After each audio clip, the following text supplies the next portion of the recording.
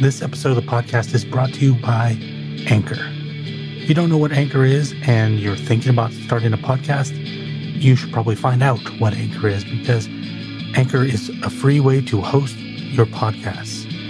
It also gives you creation tools like the ability to record yourself, record with other people, edit as well, and do it from your phone or your computer. You don't need to go buy fancy tools to start. You can start with Anchor. And you can hit the nice distribute button, and it's going to send it out to all the places you want it to be, like Apple Podcasts, Spotify, Google, and more. In addition to that, you can make money from your podcasts with no basic listenership. In other words, if you only have 10 people because you're just starting, you can still monetize that. It's really hard to find a better place to start. So download the free Anchor app or go to anchor.fm and get started on the crazy podcast journey.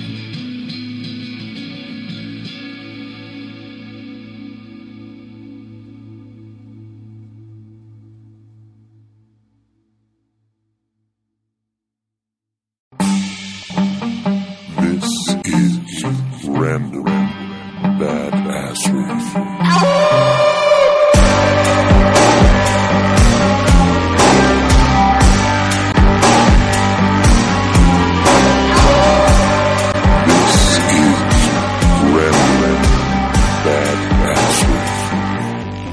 Good morning, creative beasties of the world. I hope you got more sleep than I did, because I'm running off of 5 hours. But this is Random Badassery, the podcast on the quest to find creativity, break it down, and understand it. And with me on this not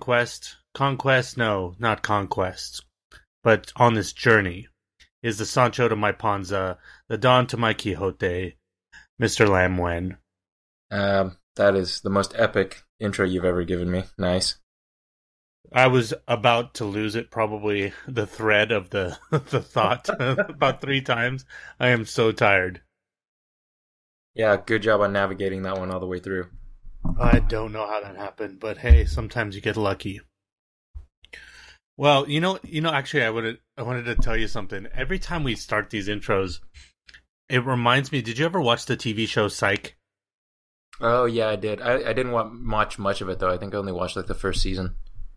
Every time we do this, I want to do what he used to do to Gus, where he gives him those crazy names every time. I was actually waiting for you, I actually wrote some of them down, because they crack me up. Ovaltine Jenkins, Galileo Humpkins, Lavender Gooms, Squirts McIntosh, Chesterfield McMillan, Methuselah Honeysuckle. Oh, I like that one. Long Branch Pennywhistle, Clementine Woolly Socks, and so many more. If you guys have never watched that show, you should watch it. It's pretty funny. And you know what that while I was writing those down, you know what that kind of reminds me of is, you remember in Cheers, every time Norm would come into the bar, somebody would ask him how he was doing, and he always had one of those, he always had something to come back with. Sure. They say, how's it going? And he'd say, it's a dog-eat-dog world, and I'm wearing Milk-Bone underwear. Oh, yeah. I actually remember that one. I love that stuff. My friend John used to, when he was watching the Cheers reruns, he had a notebook, and he would write down every one of Norm's little things.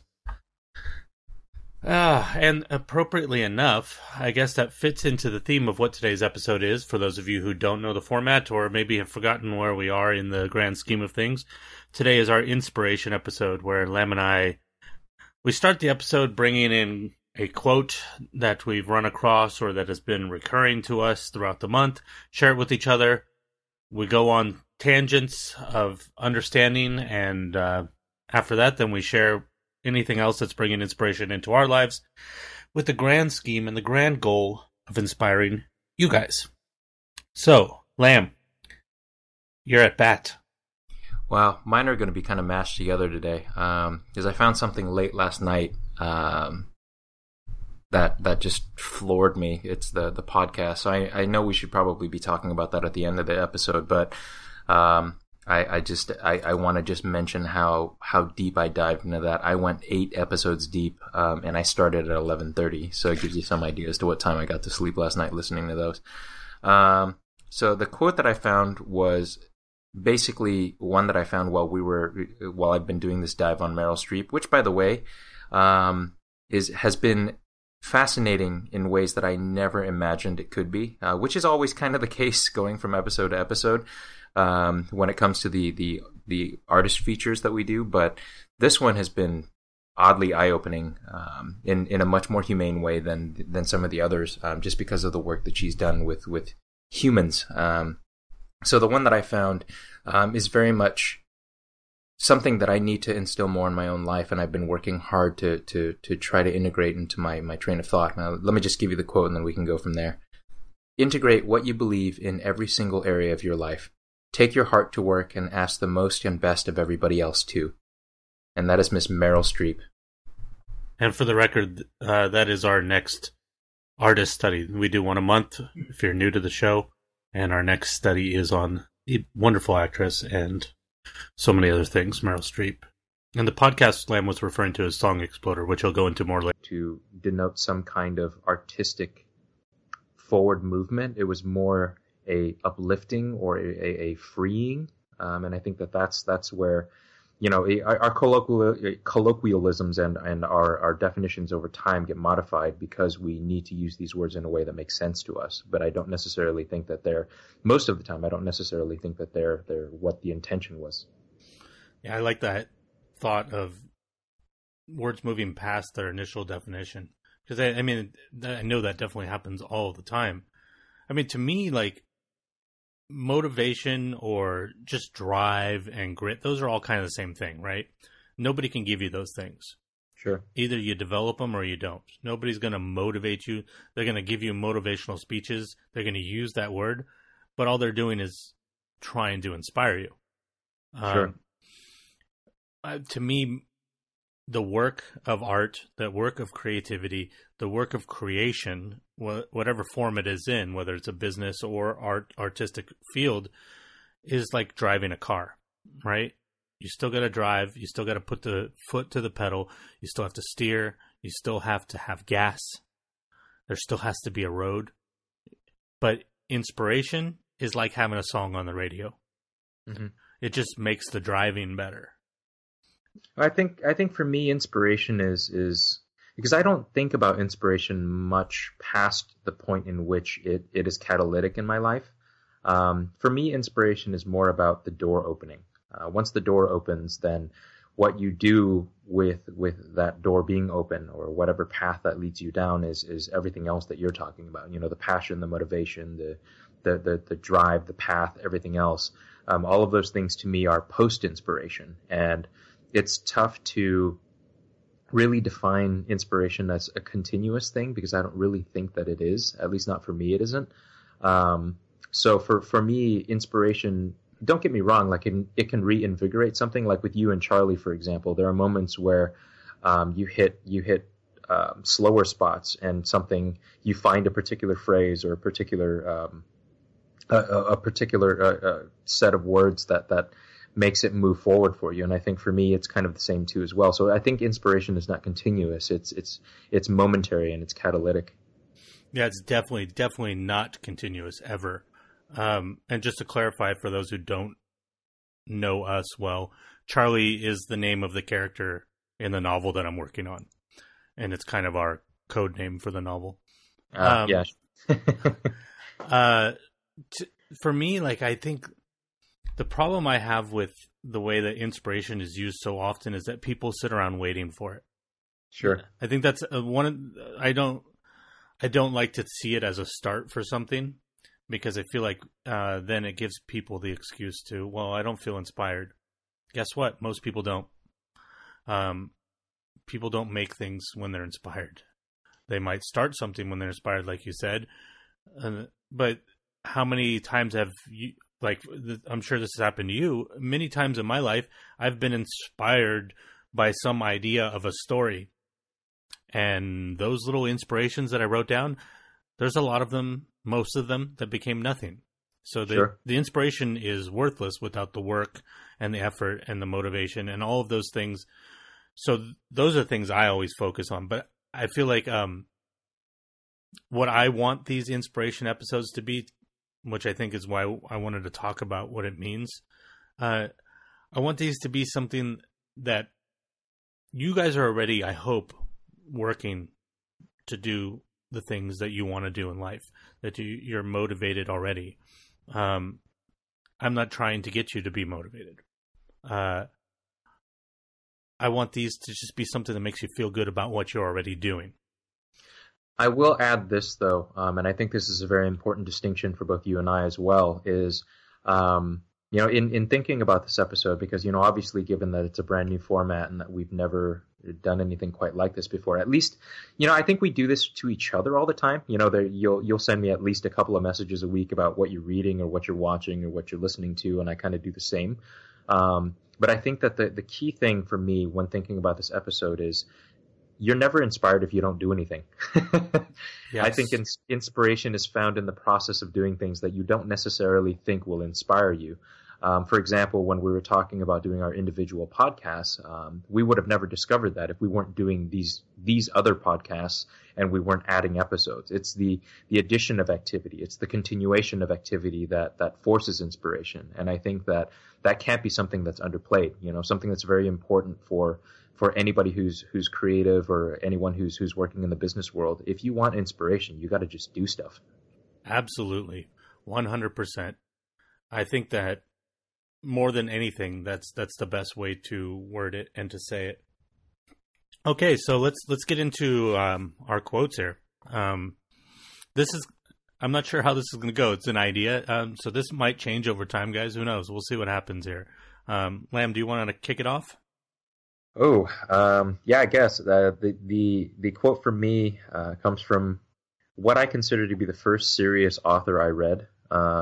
And I didn't even realize back then, for example, that books were translated from their original languages. I think I was 12 when I originally read Crime and Punishment.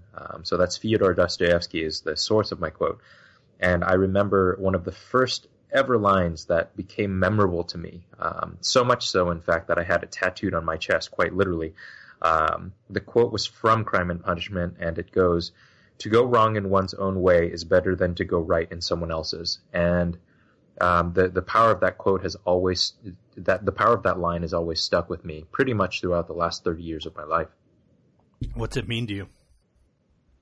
It means that it doesn't matter what path people tell you should live. Like, for example, if you follow the path that I was originally set down, I should have gotten a job in the Silicon Valley. I should have been an engineer. I should have married and settled down and had 2 kids and a dog by the time I was 30 or 35 or whatever. I should have watched them grow up, retire, have my friends that I play golf on the golf course with when I'm 55, and then die what most people would consider a full life. And at some point in my life, I just realized that none of those things were me. That wasn't the path that I was most comfortable with, or the one that felt most natural to me. And I feel like the quote that I often remind myself of as often as possible, it reminds me that I have to do what feels right to me, regardless of whether that's right to anyone else. And don't get me wrong. Like throughout the course of my life, I've strayed from it, and every time I've strayed from it, ironically, I feel like I become a worse version of myself or an unnatural version of myself, and I become insincere. And in a lot of ways, that isn't really obvious to other people, but it's very, very obvious to me. It's very much like the Robert Frost, The Road Not Taken. Yeah. The 2 roads diverged in a wood, and I took the one less traveled by, and it's made all the difference.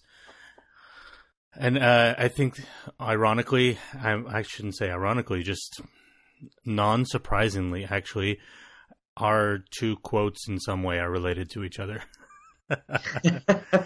And by the way, guys, we didn't tell each other what we were presenting today. I still have no idea how we do that. I guess it's from doing podcasts for a year and a half together that we've somehow managed to have this weird brain synergy. Yeah, I mean, it's not, obviously it's never going to be exactly the same, but I think that I'll share mine, and then we'll talk about the interplay between the two of them. Mine is from a book called As a Man Thinketh by a man called James Allen. It's honestly, I would say it's a book of inspiration. I didn't really pick it on purpose. I was just kind of like looking through my embarrassingly extensive quote collection, and it stuck out to me. And then now I realize, I'm like, what a perfect place to start. You start with the author who most inspired you, or first inspired you, and I pull a book that is basically a whole short book of inspirations. Here's the quote. Man is buffeted by circumstances so long as he believes himself to be the creature of outside conditions. But when he realizes that he is a creative power, and that he may command the hidden soil and the seeds of his being out of which circumstance grows, he then becomes the rightful master of himself. Huh. And to me, that's the idea of exactly what we were talking about with inspiration, and also plays into this idea of what you were saying is live out the path for yourself, not the path that's laid out, supposedly laid out for us. And to understand that you are beyond the circumstances which you see about you, that you have the power to create more than just to create, but to create your own life. And that's the ultimate creative power that we have, is the person that we choose to create ourselves to be, the path that we choose. Choosing a path is actually a creation. We are creating the path. We are creating the vision of what we are going to do. And more than anything, that's a realization that's come to me very recently. And it's played a very, very strong role in my life. It's one of the many ideas that I've come across that has got me out of the anxiety pit that I was living in. The realization that I can choose whether to be in that pit or not. Yeah, that's interesting, because I think part of the reason why we fall into the traps that we do, especially emotionally, is because it's hard to accept responsibility for those things, because they seem so massive. Especially for guys like you and I. I mean, I know I've suffered with anxiety for many years, and I still do to this day. But I realize, regardless of how much I realize, there's a sense of personal responsibility that comes from that. I still fall in the trap of thinking that it's the outside world or my external tormentors that are leading me to that anxiety. Yeah, I think there's a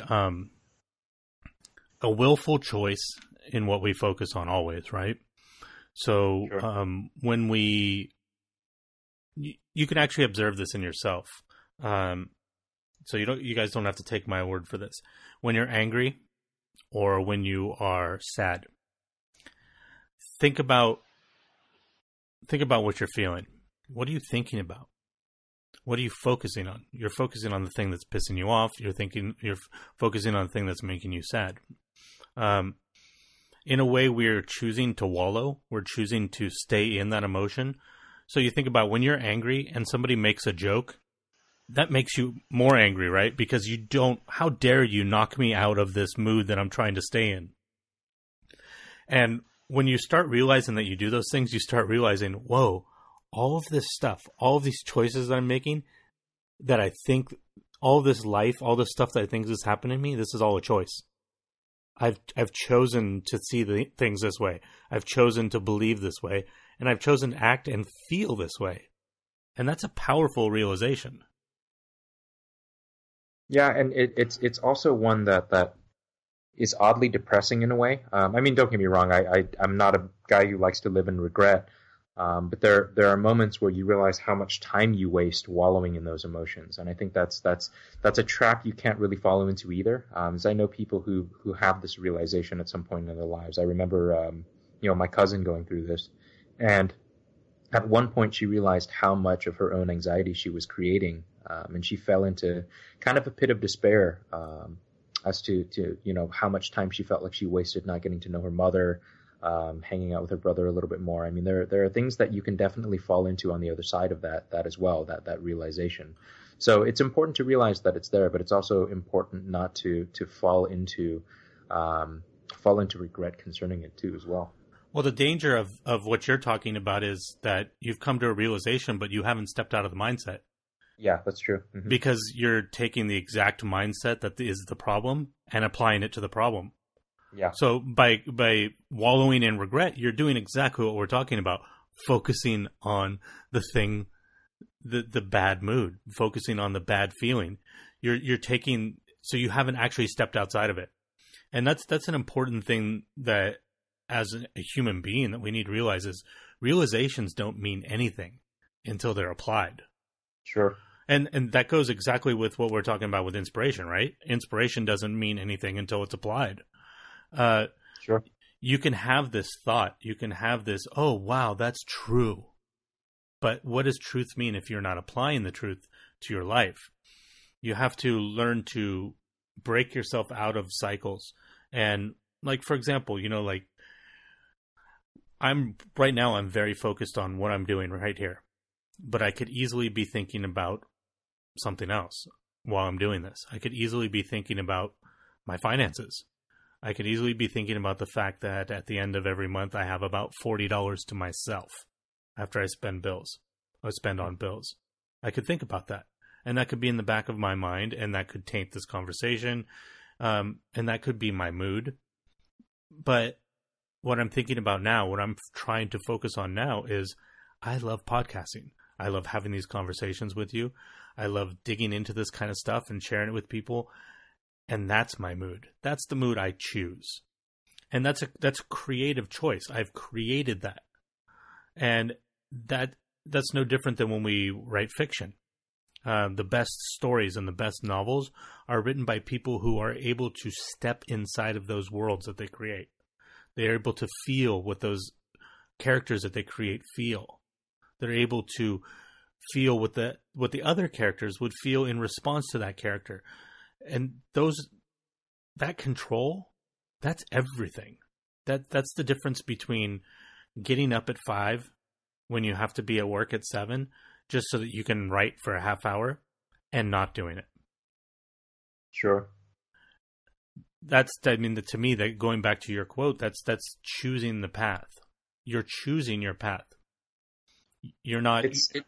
It's so difficult though, because I mean, especially for guys like you and I mean, I think about this as I watch, Crystal struggle with her business too as well, because she's doing something very unconventional. Having an unconventional path is a very isolating and lonely path.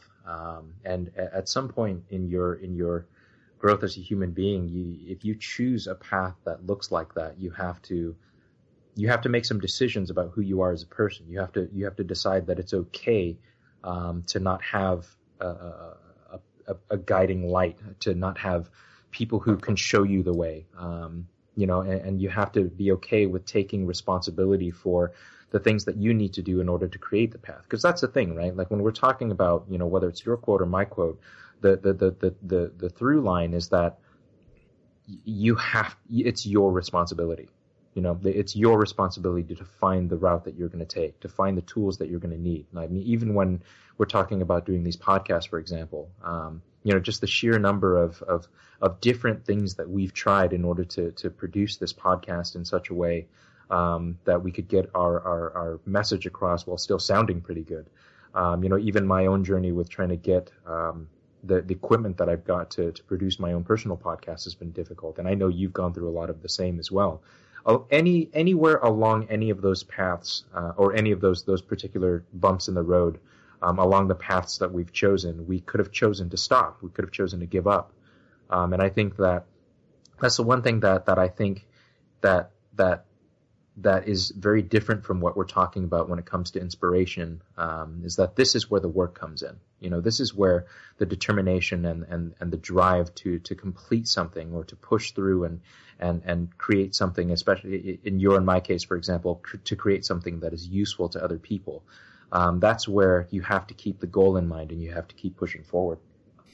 Yeah, I think that one thing to me that always brings that together for me is it isn't easy because it's not supposed to be easy. That's why it's the road less traveled. Sure. If it was easy, everybody would be doing it, right? Everybody would be doing it. So you imagine, really think about that. Millions, billions of people all able to do exactly what you do. That's truth. Anybody can do what anybody else can do for the most part, unless you're Stephen Hawking. Some people have certain gifts that other people just don't have access to, certain kinds of brains. But for the most part, when you take it to the idea of he's doing what he wants with his life, everybody has the power to do that.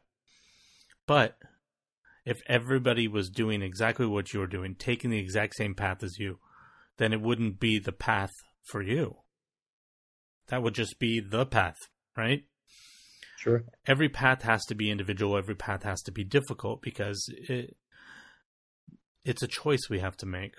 We are either willing to forge into the woods, or some people, and this is not a bad thing, this is not a denigration of these people at all, but some people are happy to walk the path that other people have walked.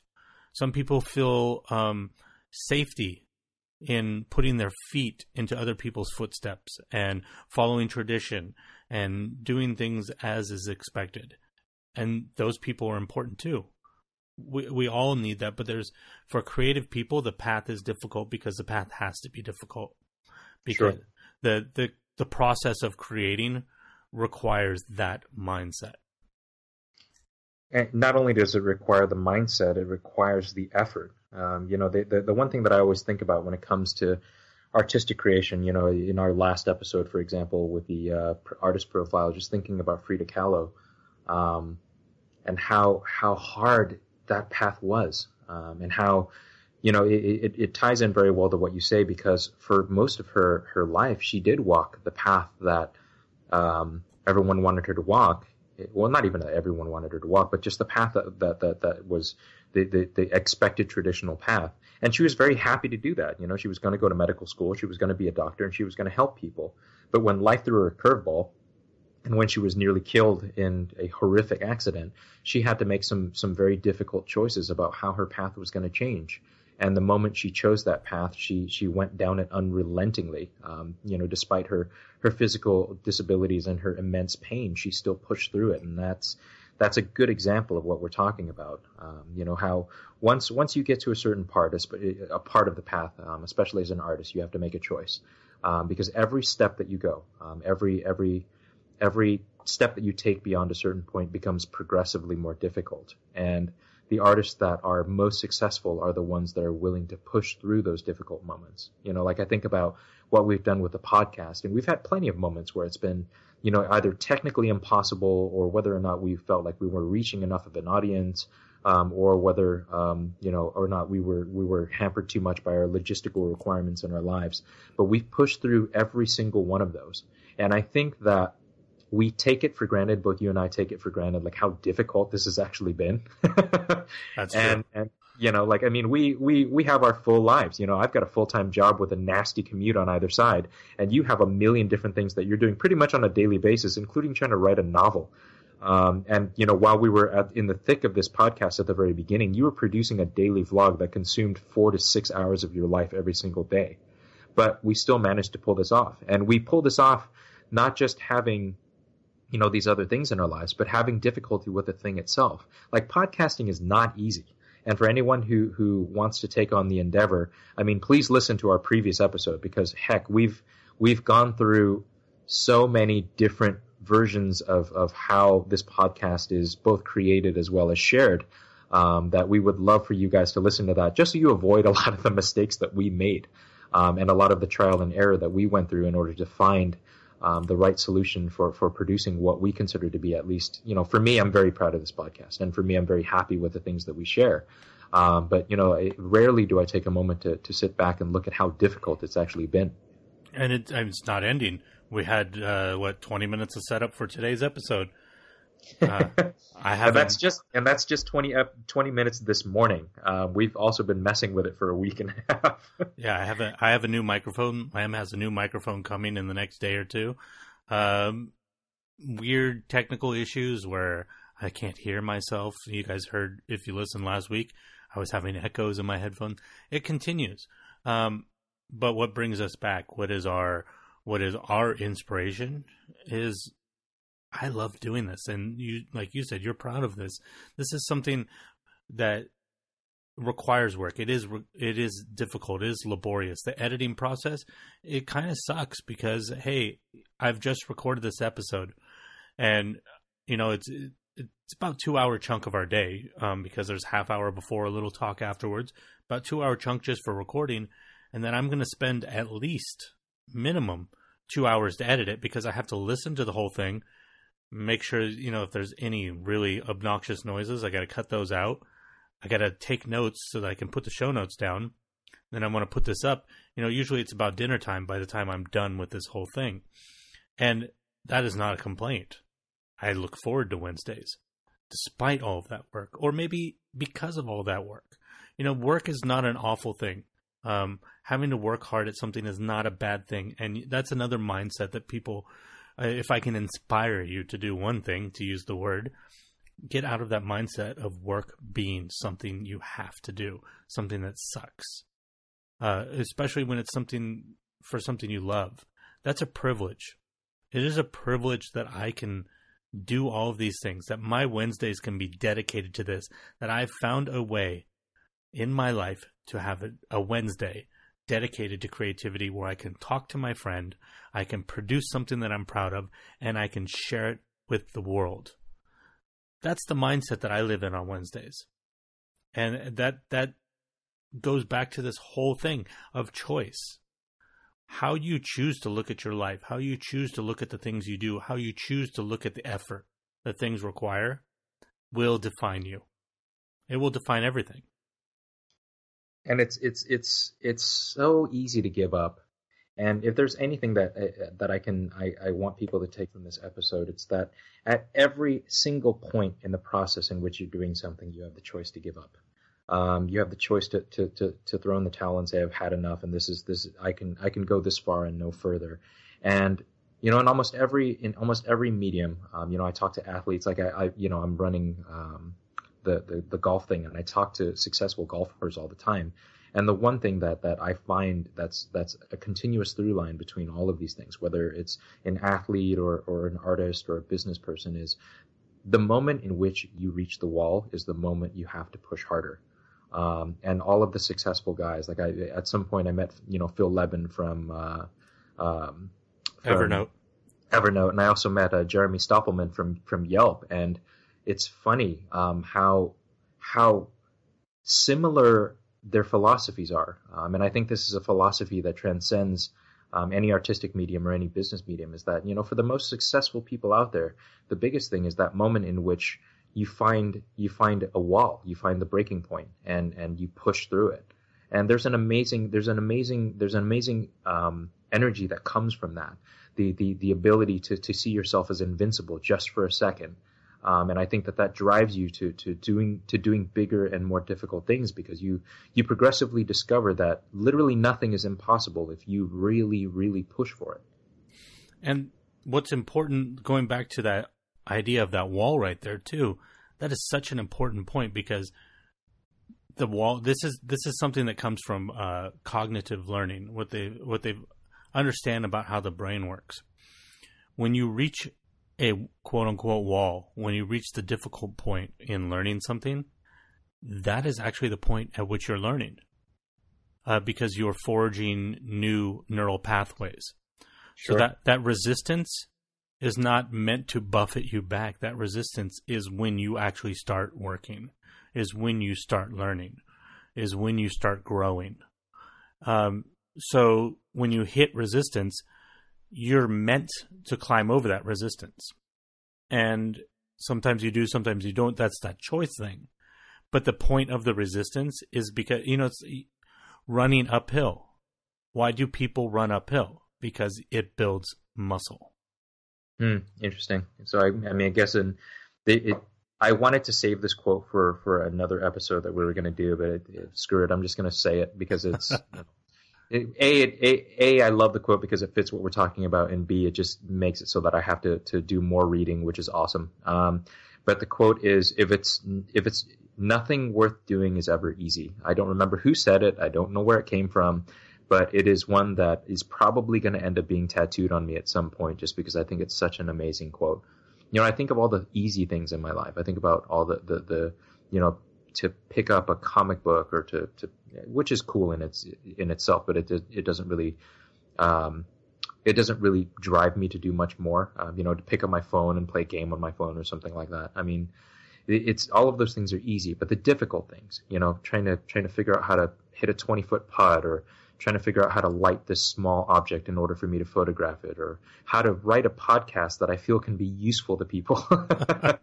You know, all of these things are so difficult, but every single time I do one of them, I learn so much, not just about myself, but about how I affect other people. You know, that's one of the amazing things that I've learned actually from doing our podcast, is that I've started to hone my ability to communicate ideas and processes with other people in such a way that they can grasp it, you know, in such a way that they can take it away with them and find it useful for something, not just the thing itself, but for something else that might be difficult for them. So it's the quote itself, you know, the quotes that we've thrown out in the quote itself, which is, you know, nothing worth doing is ever easy, very much defines that for all of the choices that I try to make these days. You know, always make the harder choice.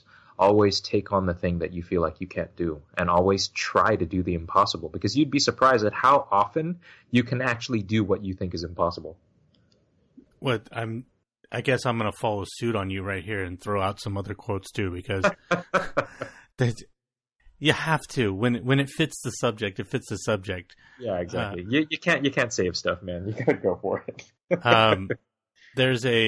There's a quote from Gary Vaynerchuk in his Ask Gary V book, and he says, "Does it all sound like a lot of work?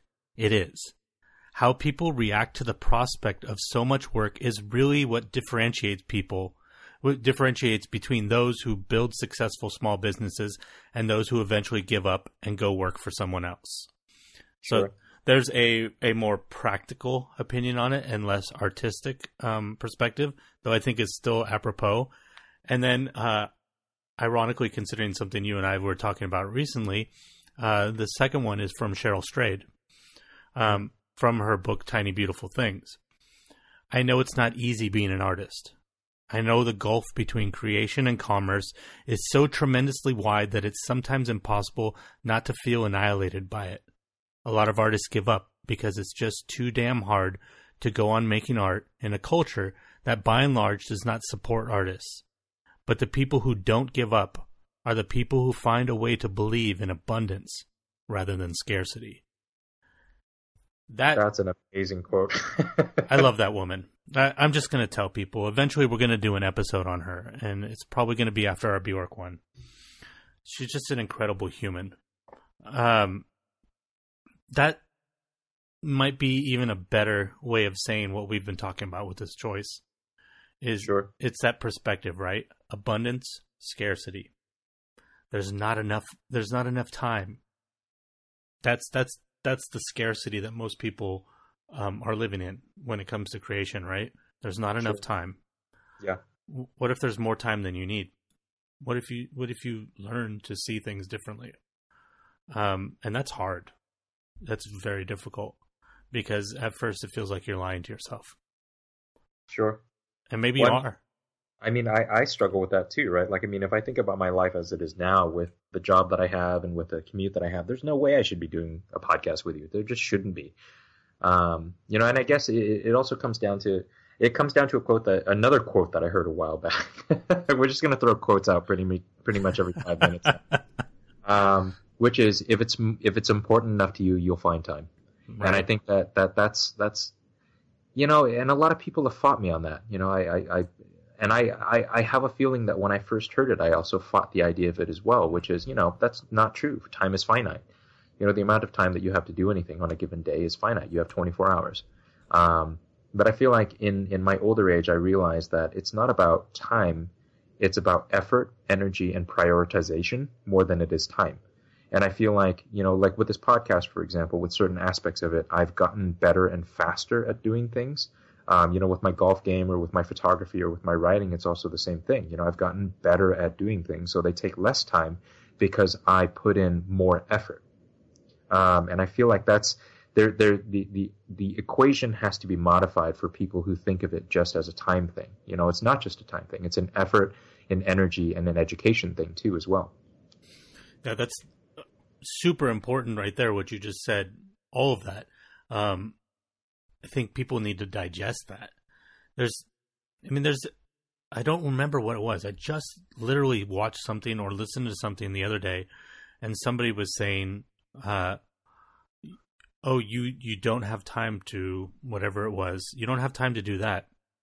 But you just told me about how great that last episode of Game of Thrones was.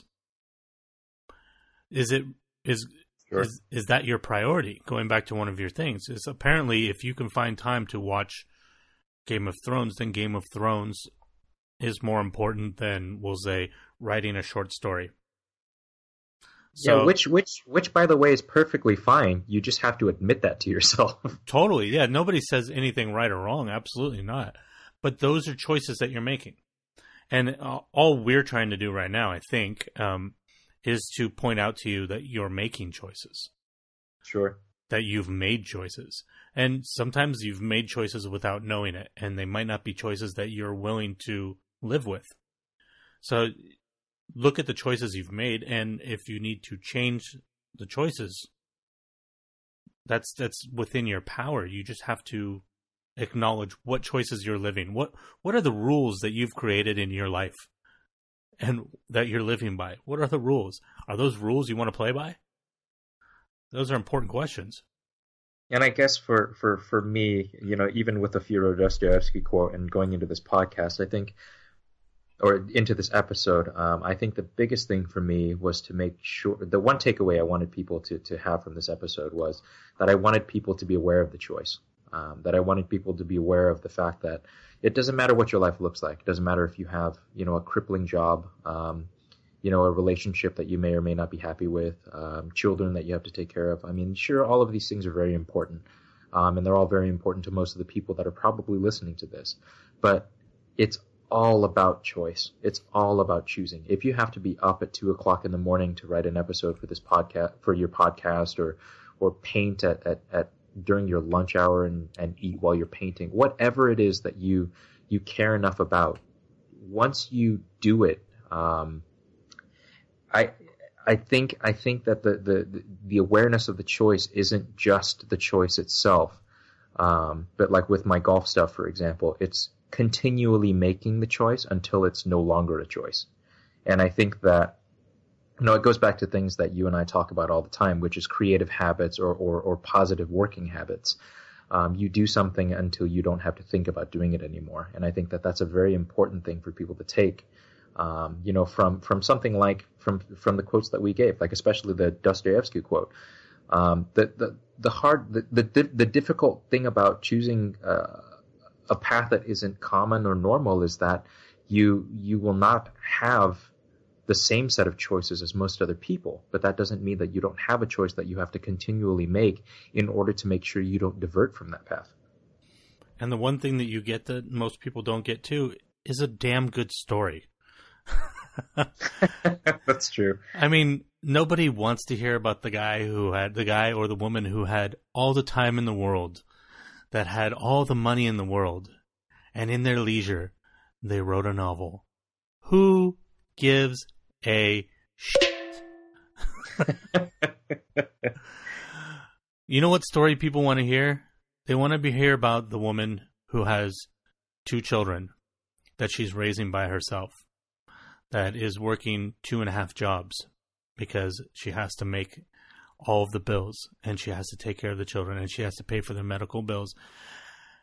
And she didn't even get to graduate college. She had to drop out. And then somehow, amongst all of that, she was able to find the time. It took her 4 years, but she wrote a novel.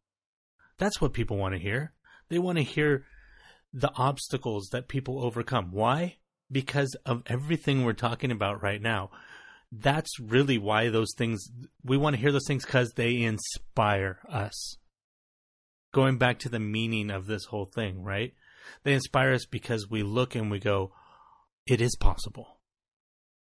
It's not going to make us act, but it clarifies a point that something is possible when we see that. When we see somebody like Frida Kahlo, who, despite all of the pain in her life in so many ways, left us with so many beautiful paintings. Or somebody like Beethoven, who was deaf at the end of his life and still able to write music that makes our souls sing.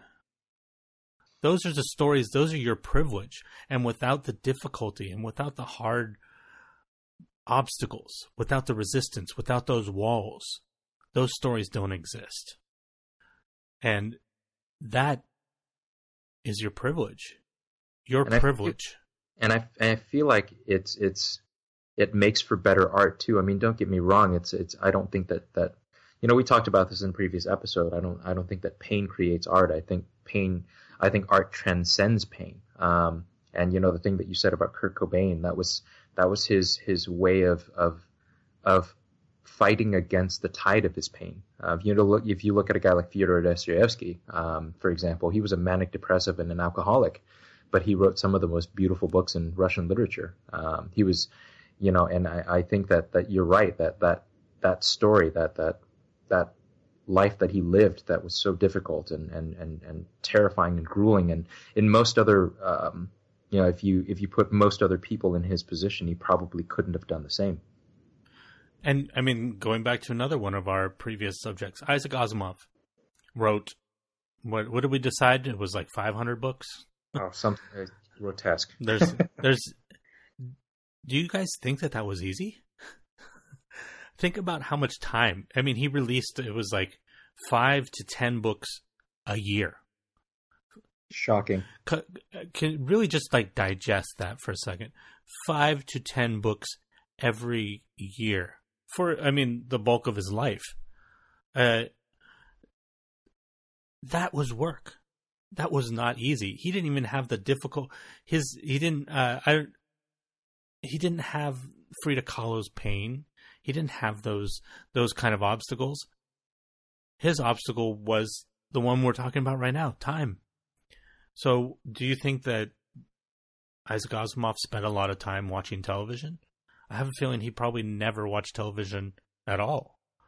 He just prioritized. I'm going to read. I mean, and he had to read excessively to do the stuff he was writing about. It wasn't just fiction that he was writing. He was writing a considerable amount, if not 80% of what he wrote was nonfiction, which requires research and reading and unbelievable amounts of contemplation. And not only that, but the thing that I took from that, which is a ruthless dedication to his craft and his subject matter. And I think that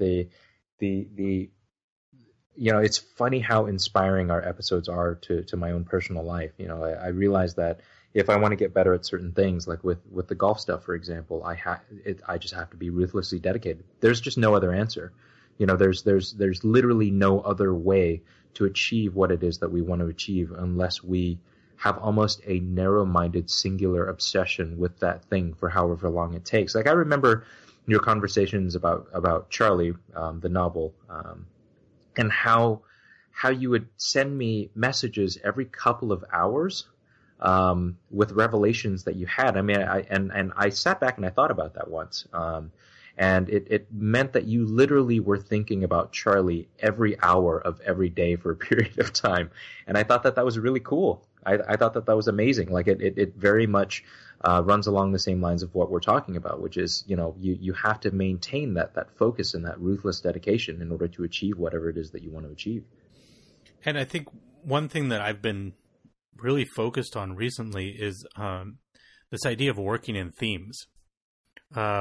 What I mean by that is, okay, so you have to work at your job, right?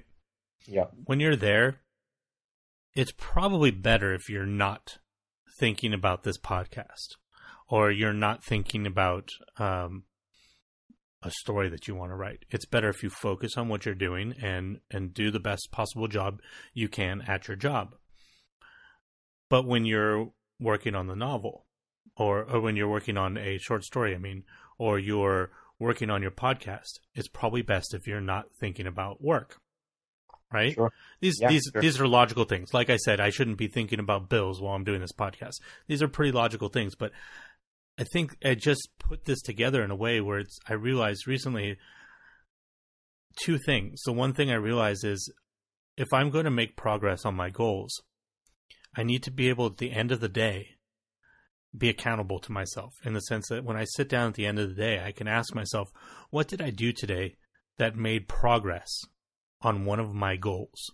And make sure that every day I'm doing at least one thing that's forward momentum, even if it's a small thing. This is kind of stuff that I've stolen from David Allen and Getting Things Done. It's his next action thing. Always make sure you have a next action, right? Well, make sure you're always completing something towards the goal every day. But then I started realizing how difficult that was still, because everything was still so scattered. So I actually wrote down every day of the week, and I said, this day is this theme. So this is what I'm thinking about. As long as I get something done for this on this day. So on Mondays, for example, I'll share with you guys. On Mondays, my theme is my personal podcast, what I want to talk about. I write that episode that day, I record it, and I post it that day. Anything else that gets done that day is extra. But that's my focus. That's my forward momentum. Tuesdays, I'm going to start doing my vlogs on Tuesday. I did it yesterday. I'm going to try to stick to weekly, because there's people there that still like to watch those things, and I like those people. I want to communicate with them. Wednesdays is this show. I make sure that this show is done on Wednesdays. Thursdays, the novel. Fridays, I do art. I like to draw, or I paint. I do something like that. Saturdays, I have set up as a buffer, because maybe something comes up on Thursday and I can't do the novel. Well, I can do it on Saturday. So I have that buffer day. And then Sundays is the day when I organize everything. Now, the reason that I'm going through all these details is it doesn't mean that I'm not doing things for the other things on the days that they're not themed, right? I'm actually writing a scene for the novel every day, but it's not my focus. If I miss writing that scene for that day, I haven't failed, because it wasn't my job to do it on Monday. And that allows me to focus in a way that does exactly what you're talking about. You're talking about with golf, you have to be ruthless. You have to keep doing things until it's no longer a choice. Well, when I create this schedule and I can tell myself, Monday, I'm doing this, it's Monday, this is what I'm doing, I get myself into that mode to where that's what's on my mind. And I know that I can get that done. And that's training. That's the kind of work that this requires. At least for me. Everybody's going to need something different. But this kind of stuff, this is so much more important than inspiration. To set up a training regimen for yourself. You know what I mean? Whatever's going to work for you. You set up a regimen for yourself. And you work. And you have grit. And you have follow through. And you don't give up. Inspiration, things like this, listening to this episode, this is to make you feel good about what you're doing. This is to encourage you to keep going, like patting you on the back. We can't run up the hill for you. You have to do the running. You have to dedicate that time every day to that. Those are the things you have to do. And there's not a damn thing that anybody in the world can do to take that out of your hands. But what we can do is give you better tools to do it. Hopefully. Yeah, I think your idea of themes is really, really cool. I have the micro version of that for myself as well. And by the way, I find this to be incredibly effective. So for anyone who's looking to take on an endeavor that is unnatural to their current life, this is very, very important. And it might just be important in general for your relationships or your friendships or whatever it is, which is the ability to create a point of separation. And I do this with almost everything that like, for example, my work can be very frustrating. It can be very grueling. And so when I go into a creative endeavor, I don't want to take that energy with me. So I forcibly create a space for myself that allows me to separate from that environment. Lately, for example, it's been, listening to a certain song or going to a certain place. Like after work, I'll go and I'll sit at a park for 10 minutes. Or after I'm doing some other task, I will forcibly remove myself, not just physically, but mentally and emotionally from whatever environment that I have a certain energy in order to reset myself, in order to be able to have the right mindset to go into the other activity. It's really, really critical that you do that. Otherwise, you just take it with you. Yeah, that bleed it's a dangerous thing, having worry. I would call it worry bleed. You let the worries of one thing bleed into another. That's a big, that I like that point of separation. And it's not just effective for creative endeavors, by the way. It's also really useful for relationships. You will find that when you do that, and you take stock of how you've been towards your significant other, you'll find that you take out stuff on people you care about much more often than you realize.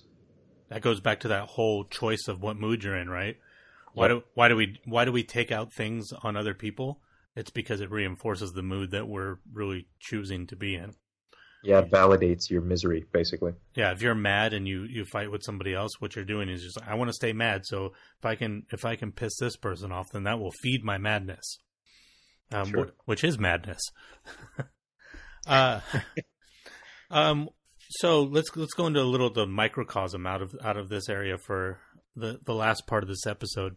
So I think that it's good to share with you guys some of the things that maybe are inspiring us right now, because maybe you guys will dig them. Lamb, what kind of stuff do you have for this? Got anything? Interesting.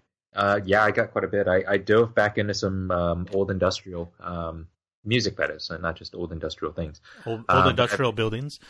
Yeah, old industrial buildings, which, by the way, are very, very cool. I have a book called The Art of Decay, which is one of the coolest books I've ever owned in my life. It basically shows a lot of really beautifully photographed, abandoned, dilapidated areas, like certain parts of Chernobyl and things like that, which is amazing. But that's not what I'm talking about. What I am talking about, though, is I've dived back into old KMFDM and Kraftwerk. Actually, Kraftwerk is amazing. So for some odd reason, my mind really wants rhythm right now. And it kind of started with reverse engineering my love for Trent Reznor. So I started with the Girl with the Dragon Tattoo and the stuff that he'd done with Atticus Ross, and then just basically backtracked it all the way back to Pretty Hate Machine, and pretty much some of the stuff before that. And then I started to think about, what it was that inspired Trent Reznor to produce electronic music in the way that he did, and that's where it led me. So these days, I find myself asking the question why a lot. Like, why do I like certain things? Like, why do I have such an obsession with strong female vocalists? For example, I have a very strong desire to hear which is part of the reason why Bjork is such an exciting subject for our next artist profile for me. So the question why has been preoccupying my mind lately. KMFDM doing it again. Treat for the freaks. Yep. I listened to a lot of KMFDM back in the day. And I guarantee, I'm not surprised by that at all. I guarantee you that there's a lot of people listening to this that have never heard them, and it's going to be a trip if you go check it out again. There's a lot of, oh man, so much differentiation there's a very narrow sound of what they're doing, yet amongst their albums there's so much differentiation. I haven't listened to that stuff in forever. Yeah. It's literally been at least a decade since I purposefully listened to KMFDM. I mean, I've randomly heard it here and there, but I didn't dive back into it for a very long time. And yeah, I mean, you listen to it when you listen to something with purpose, you listen to it very differently, and you listen for a lot more detail. And it's very interesting to hear how broad that spectrum is in a very tight space. And there's so much political stuff in their lyrics as well. I mean, at the time, I feel like there was a period of time where the industrial, where industrial music was making statements that nobody else was making in music at all. Sure. A lot of anarchist ideas and stuff like that. It's not necessarily things that I would say I agree with because I don't really remember what they're saying. So I don't want to say yes or no right now. But I just remember at the age that I was listening to it, it was eye-opening. What about you? What's kicking around in your brain these days? Well, ironically, I guess I should stop saying ironically because usually I use it wrong. Coincidentally, you said the thing about Atticus Ross and soundtracks and stuff like that. I've found that I've reached the point with the writing where I cannot write to music with lyrics anymore. It's just too distracting. I can't. My brain cannot juggle the two things at the same time anymore. Using the language center of my brain, dually is just I'm burning it out.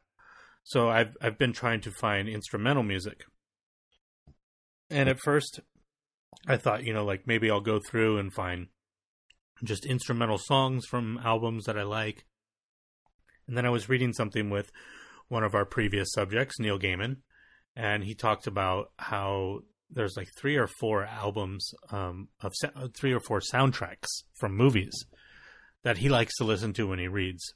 I think it was the Butcher, his wife. It's a lot of the can't remember the guy's name. Is it Greenway, the director? Anyways, certain director soundtracks from his films. I didn't find those, but what I did is I started going through and making a playlist. I would listen to a soundtrack and just throw stuff on there, and then sometimes these soundtracks, they have talking in them from the movie. So as I'm going through, pulling those songs out, or some are too quiet because it's like a mood piece for the movie. It doesn't really work to write to because usually I'm writing in a coffee shop, and if it's too quiet, it doesn't block out people.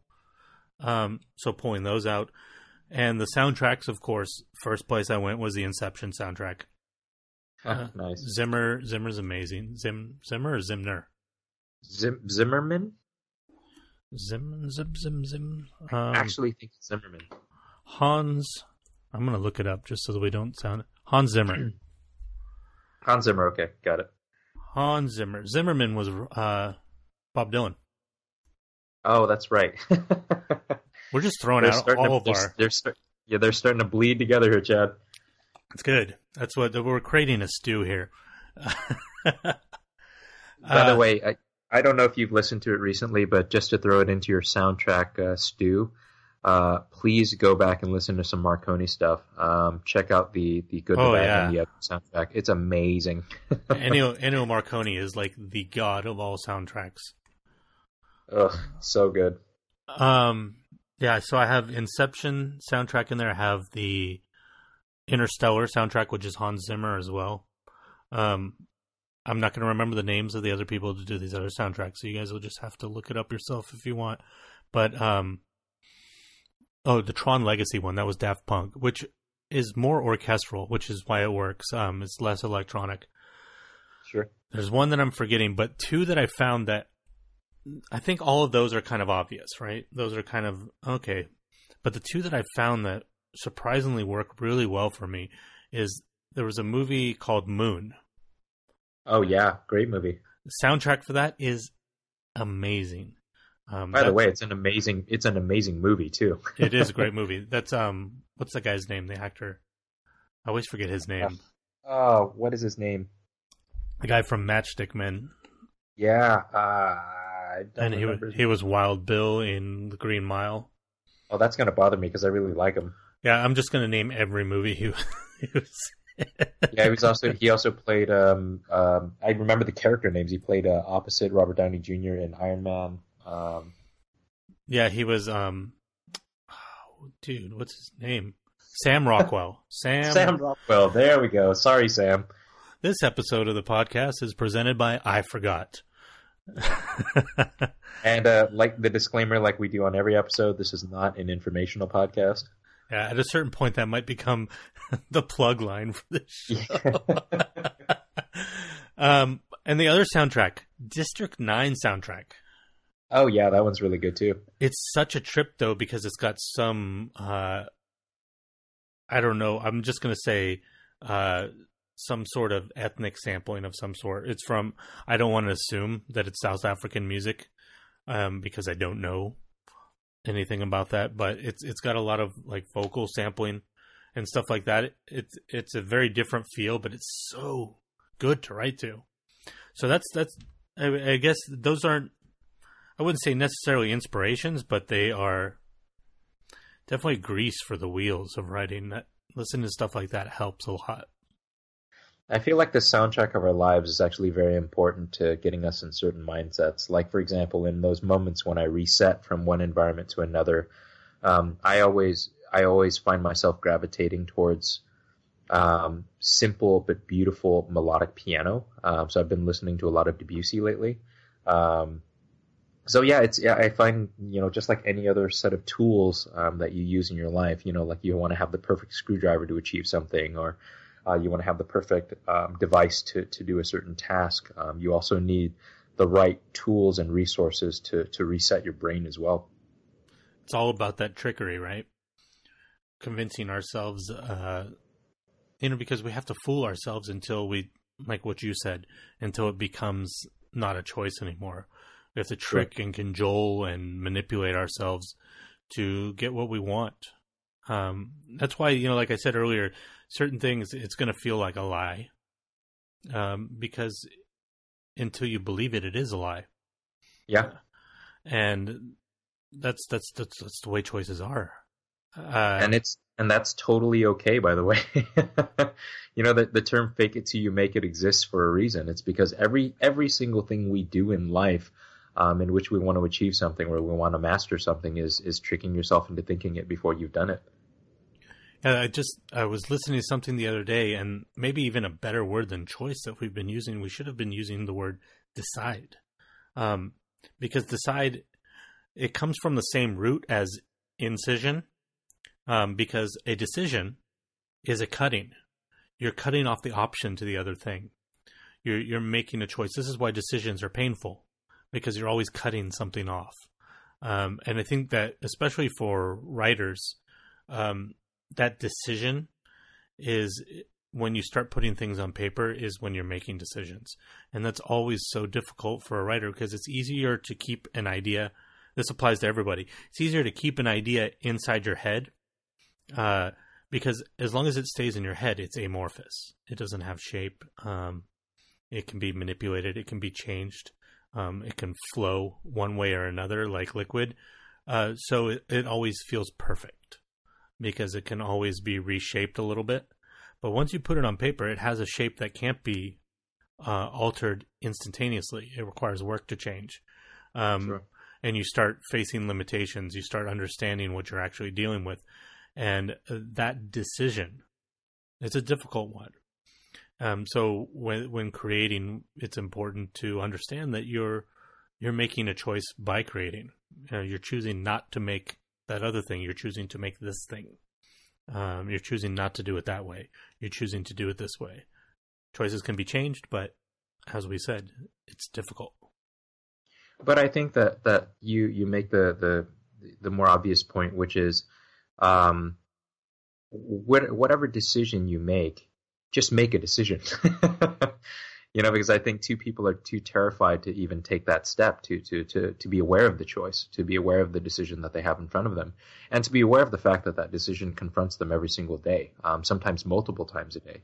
You can always decide to be too tired. You can always decide to have too much to do or not have enough time or whatever it may be. But you, in those moments are the critical moments in which you have to decide that whatever difficult thing you have to push through to do the thing that you want to do is worth doing.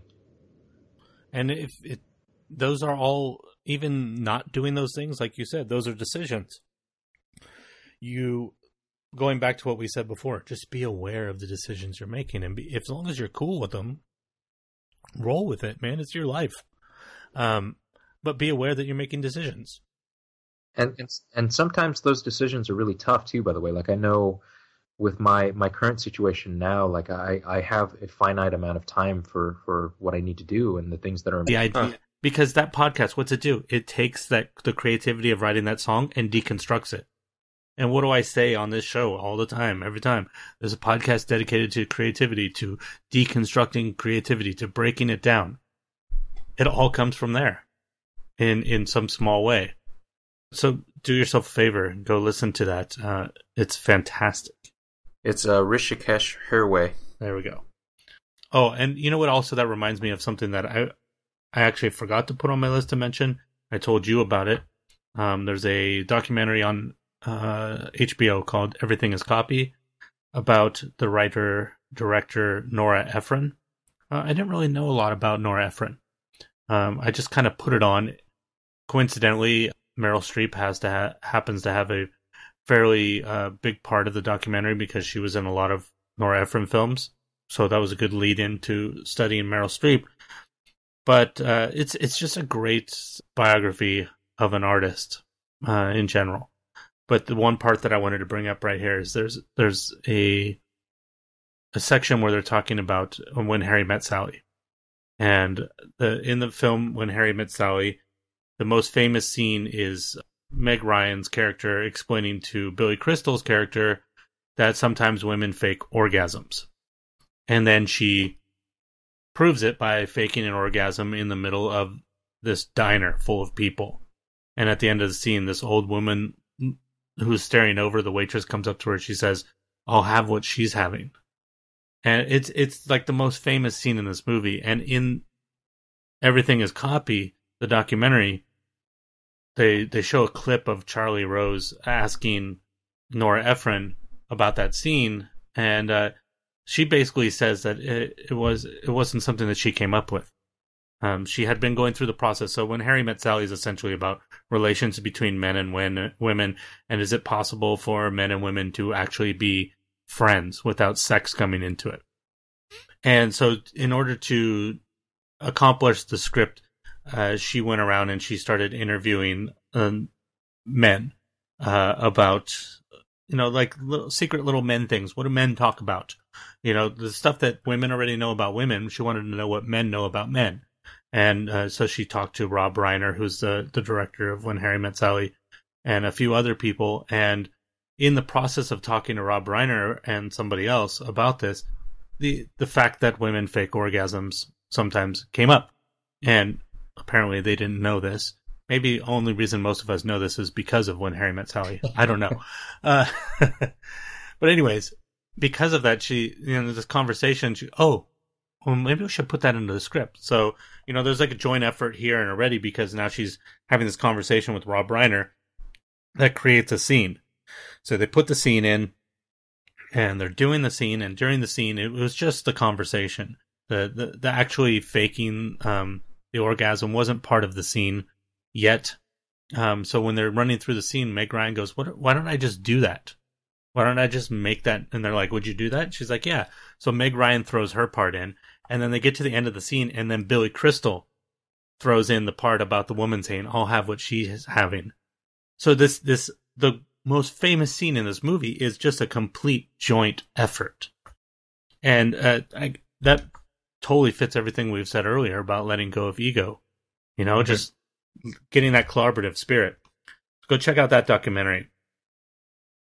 Lamb, what else you got for us? What do you have for us? Was that your thing, the documentary? No, that was just a comment, but I don't want to go off on a tangent on my own for too long. Song Exploder. I have been diving strangely back into two such weirdly opposite things. The Fallen, which is a show on, or a Netflix show that I guess originated, I don't know where it originated. I didn't really look at the origins of it, but I still think it to be Gillian Anderson's best work. Or The Fall, I'm sorry, not The Fall. Yeah, The Fall. Gillian Anderson's best work. And I really, really liked her in Hannibal, so that's saying something. I also loved her in X-Files, so that's really telling in many ways. The Fall is fantastic, and something a little different for me, which is the new Star Trek series that's coming out on CBS. I've been kind of monitoring that one pretty closely because I'm a huge Trek nerd. Trekkie, for those I hate calling myself that, but I guess that's the most apt. And really, really hoping that they get it right. And don't get me wrong, like, we've talked in the past about remaining true to source material and how little I care about that. But what I do care about is the essence or the soul of a series being lost because of an executive's need for marketing. So I'm very, very worried about that series, considering how many twists and turns it's taken, including, speaking of Hannibal, the original showrunner, Brian Fuller, who is one of my favorite showrunners in all of the cinematic world, was originally slated to helm that show. That pun is entirely intended. And he pulled out, because of creative differences and all that kind of stuff. I mean, the reasons are not really spectacularly clear as to why he pulled out, but he was a huge Trek nerd. And he was, I at least thought that he was going to do the series justice. The trailer for it was released, and I was pretty excited by how the trailer looked, even though a lot of people ripped on it for not looking like the classic series. By the way, I still hate that. Of course, it's not going to look like the classic series. The classic series was made 50 years ago. So yeah, it's going to look updated, guys. And yeah, we understand spaceflight and the perils of space much more clearly now than we did 50 years ago, because we've been there. So everyone just let go of that, please. But yeah, I hope they maintain the essence of the series and the show and the spirit of Star Trek, and they do it right. Well, for the record, when The Next Generation came out, they complained that it didn't look like the original series too. So lame. And it ended up being, at least in my opinion, it's by far the best series of any of the Star Trek series that have been out. Absolutely. And when Deep Space Nine came out, they complained that it wasn't on a ship. Yeah, that the ship wasn't moving. Yeah. So annoying. And they were mad because it was the first thing that wasn't on the Enterprise. There's always going to be somebody to complain about something. Just go and look at any tech blog right now. Now that Apple's released all of their stuff, and find out how many people are complaining about small details. Of course. Those are people. Those are people that are treading in the path of the ego right there. They're so concerned with all the small things that they've missed the grand story. I think the trailer for the Star Trek series looked pretty great. It was. Yep. I enjoyed it a lot. I love the fact that it's the first time we have a female captain and a female first officer. Mm-hmm. And that's really, I think that's a big thing. People might think that's not a big thing, but I think that's a big deal because maybe as it's on CBS, am I correct? Yeah, the CBS All Access it's going to be online only. Oh, really? Yeah, either way, even going to play it on TV. Being on a main network like that and having two women of power helming a show. It's steering society in the right direction, in my opinion. Sure. That people are starting to be comfortable. I shouldn't say people. That marketing and corporations are starting to become comfortable with what the rest of us already know, that men and women are actually equal. But before I go on another tangent, speaking of that, this, without intending to, I played right into the first thing that I wanted to share that I've been into, which is the Originality podcast. Lamb brought up a podcast of Song Exploder, which is, even though they file themselves in art, they could be right in the group with us of creativity-themed podcasts. Originality is also a creativity-themed podcast. And what's fascinating about Originality, not only is it a really good show, but it's almost like the mirror image of our show in the sense that it's a podcast about creativity, finding out how creators take ideas and bring them to life. But it's hosted, instead of by two men, it's hosted by two women. So if you guys look in the Overcast charts, you'll see us and Originality trading places, and the Illusionist kicking us both in the teeth continually. To the ladies of Originality, welcome to the podcast world. I know you guys have other podcasts. Welcome to the creativity podcasting world. They're bringing some really good stuff. They've done 2 episodes so far. They have kind of their format is sort of similar to Radio Lab in the sense that it's the two of them talking with they've done interviews with people, but it's not just the full interview. It's just clips from the interview intermingled into the conversation that they're having with each other. It's really good. You guys should go listen to it. I must admit I still haven't yet. Shame. Yeah, I know. Shame. I know. I just you know how it is, man. I have such a vast list of podcasts I listen to now that it's I'm still listening to some long ones. Like I still listen to Hardcore History, and those things. Oh yeah, that's like a week and a half of listening, right? Yeah, it's like an entire.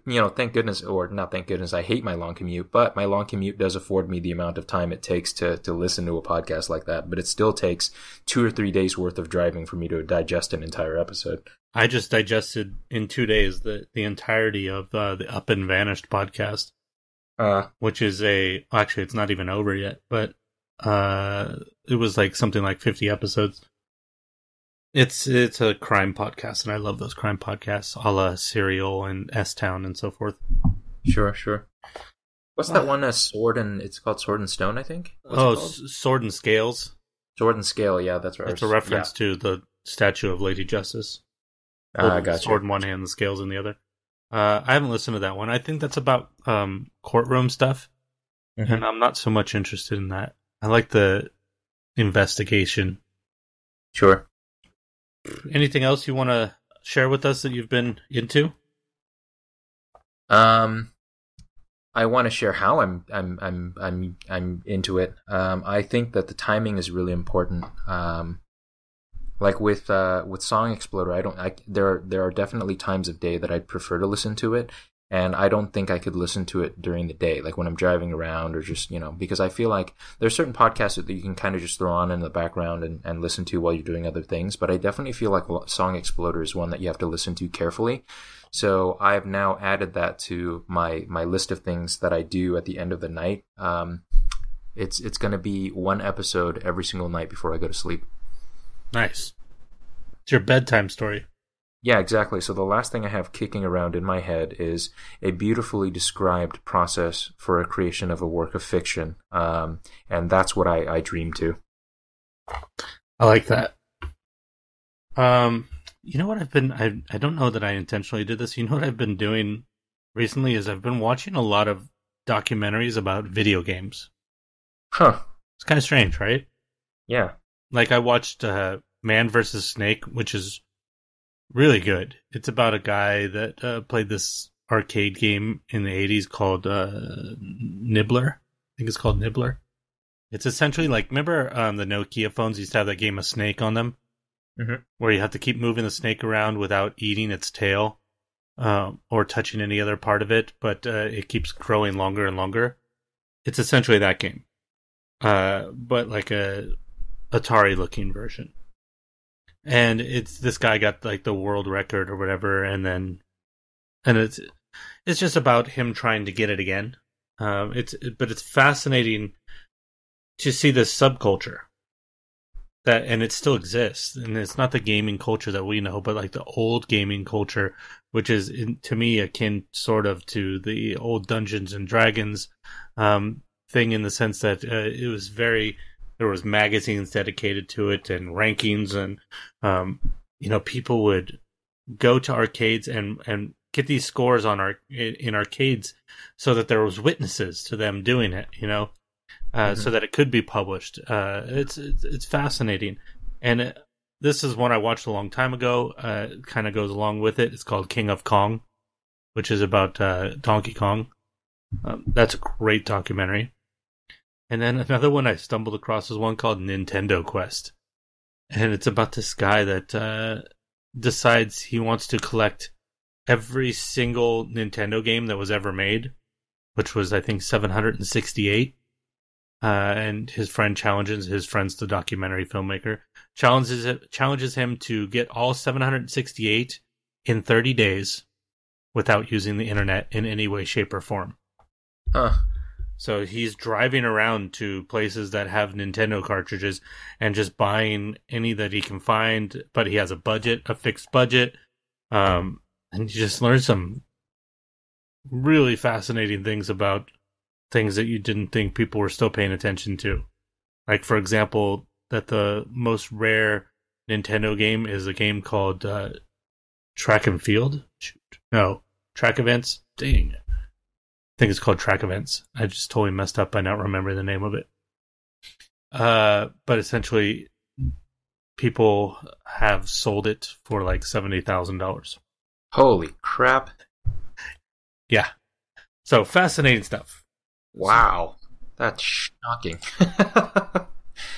I'm not sure in what way those are inspiring me other than just like getting me excited about maybe they inspire me because they make me want to make a documentary. Hey man, sometimes it's not useful to know why. It's just useful to do. That's true. And you'll discover the why later. I think that's actually kind of something that I meant to talk about on this episode, and I totally forgot to. So thank you for bringing that up. Is that, let your heart and mind wander where it wants to. I've been really diving into Nordic history lately, so I'm kind of on the same path as you. Like, just something that makes absolutely zero reasonable sense for where I am as a person, but yeah, man, I'm obsessed with the kings of old when it comes to the Nordic history and it comes from how much I think we completely misunderstand Nordic history. So yeah, it's pretty cool. But it's also inspired me to want to write some pretty visceral stuff. So you consume what you need in the time that you need it, and then it helps you to produce what your heart and mind is trying to get out to the rest of the world. Yeah, I think you bring up a very good point there. I think sometimes we use this idea of inspiration as a utility. It's not always a utility. Sometimes it's just an energy thing. Sometimes you just need energy from something and it gives it to you. And you don't know what the purpose of that energy is. It might not even be related to the thing which gives you energy. Like going for a walk. There's no direct correlation to I go for a walk, therefore I am inspired to create shoes. No, sometimes you just go for a walk because you need energy. And then you use that for whatever thing that you need to work on. So that's a very good point that you bring up. And that single-mindedness is probably a bad mindset for... I'm sure it is. Single-mindedness in general is bad. Yeah, there's never an instance in which limiting how you think about something directly helps it. Struggles. I just want to make sure that ratio just steadily increases. Right now, like our ratio, for example, is a 1 to 500 ratio. If each episode has 1,000 downloads, then that means that we each have 500 people each that we're reaching, and I just want that number to increase. I want it to be 1 to 1,000, 1 to 10,000, 1 to 100,000. And that's not because I have any sort of real egotism about it. I don't really care particularly that, it's 1 million people listening to this podcast. But what makes me so excited and what actually gives me an emotional charge and almost brings me to tears in a lame kind of way is the possibility that I could really help that many people with something that I care so much about. And I can only imagine what a person like Cheryl Strayed, with what she's done with Tiny Beautiful Things as well as Wild, feels like when she sits down and really thinks about how effective her work